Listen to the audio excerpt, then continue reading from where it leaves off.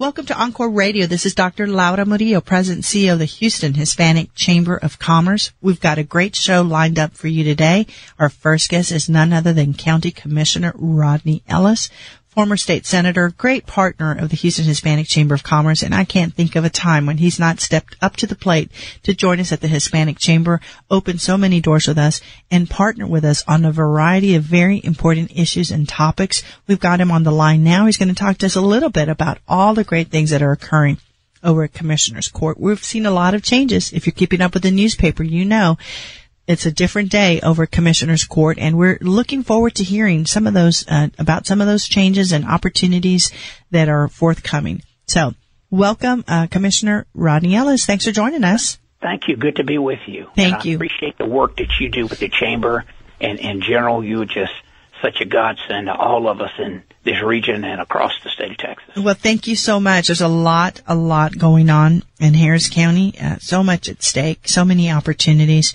And certainly it's important to note a change of leadership there at the county. And we know that we have our newly appointed Judge Lina Hidalgo and also Commissioner Adrian Garcia, who are new to Commissioner's Court. Certainly this is, your I guess, second year, Commissioner? I'm going into my third year. Is it third already?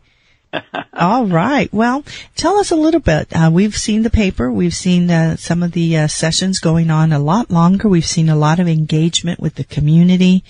Some of the talk has also been some of the suggestions that the new judge is making in terms of not accepting contributions from those that have current business with the county, et cetera, et cetera. So from your vantage point, what are some of the biggest changes that you're seeing, and how does this bode well for the county? Well, I'd say, first of all, for the public, in terms of looking in from the outside, the biggest change is probably the fact that things are a lot more transparent. There's a lot more public engagement at Commissioner's Court. And it's not a criticism of the old court or the way things operated in the past, but here's a reality. Harris County is larger than half the states in this country, with roughly 5 million people. We spend about $5 billion. 5-person governing board controls it. But probably the last decade, I'm told, before I got there, the longest Commissioner's Court meeting was about 22 minutes. Now, one of my colleagues said that to me. May have been joking, but I think, maybe 30 minutes at most. When I got there, being new, I'd ask a few questions. So maybe the average time was maybe closer to an hour, 1 or 2 meetings. You've been there a few times. Yes. Maybe 2 hours. But I think to the public, that transparency, getting a sense of what we do.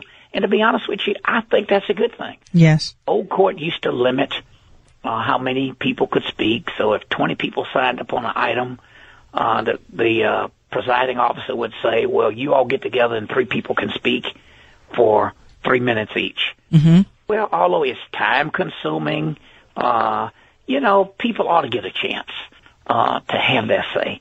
And because we're new, with a new county judge, a new county commissioner, now you have 3 people who happen to have a D behind their name as opposed to an R. That makes it somewhat different. It's been a long time since Democrats controlled the court, and when they did, a lot of them were probably close to being some pretty conservative Democrats, not necessarily Dixiecrats, but a much more progressive atmosphere now than we had in the past, and I think a willingness to take on some of those tough issues that for far too long people would not take on. Yes. And I think that's a good thing, and I'm excited about it. The meetings are a bit longer, but that's okay. Uh-huh. I mean, we meet twice a month. Mm-hmm. Imagine governing a region larger than 25 states, I think maybe larger than 26 states, and meeting for twice a month. At some point, I guess we'll have to decide, should we meet every week or should we meet a couple of days a week? But I think it's good. There was a court decision about a rolling quorum coming out of Montgomery County. In the old days, I don't know if people sort of discussed broad issues and came close to creating a problem in terms of open meetings or not. But we got to be transparent about what we do. Because of that court ruling, we want to be very careful to never cross that line. Mm-hmm. And democracy takes a little bit of time. But look, it's an exciting time. I'm proud of the newly elected judges. to the misdemeanor criminal benches, settling a historic bail lawsuit. They're close to settling it, at least. They're on a new rule in principle that should settle it. But for, a couple of 100 years in Harris County, if you didn't have money and you were charged with a misdemeanor, you'd end up in jail because you didn't have money. If you had money, same profile, same element of risk, a lack of elements of risk, you got out. If you had money, you got out. If you didn't have money, you stayed in. Well, that changed. And I'm proud of these new judges and that wave, the blue wave, thanks to people being upset about a lot of the policies coming out of the Trump administration. And Beto O'Rourke, to be honest with you, raising an unprecedented amount of money from small dollar donors and some very credible candidates. Yes. Judge Hidalgo, Commissioner Garcia, some great people running up and down that ballot. Democrats did well, and now the challenge is for us to deliver. And I know that Judge Hidalgo and Commissioner Garcia committed to following through on the things that they committed on. The judge has proposed the notion of having overall review of county government, how it operates. And, that's something that Robert Echols did when he came in, and, that was very little criticism of it then, and I will not be any criticism of doing it now. She'll have the support, I hope, of everyone on Commissioner's Court. I'm pretty confident that she'll have the support of Commissioner Garcia and have my support on it. It's something we ought to do. Yes. By the way, it's something that Commissioner Garcia and Judge Hidalgo campaigned on, and I campaigned on when I ran 2 years ago. Well, we're going to do it. We're setting up a new county Department of Economic Opportunity and Equity. The county ought to be thinking strategically and holistically about our long-term plan for economic growth in this region. And we ought to also directly address our region's economic inequality, which disproportionately impacts the Hispanic community, impacts women, impacts the African-American community. Just 2 points I want to mention that a lot of people don't think about. That was an MIT study that came out that said the living wage required to meet basic expenses for a single parent with one child in Harris County is $23.18 per hour. We're nowhere near it. The Economic Policy Initiative study came out that said about 90% of the wage earners in Harris County had an average income of $42,669 a year. This is $6,000 less than what's needed for a living wage for a single-parent household. So, we got to focus on bringing in new jobs, better jobs.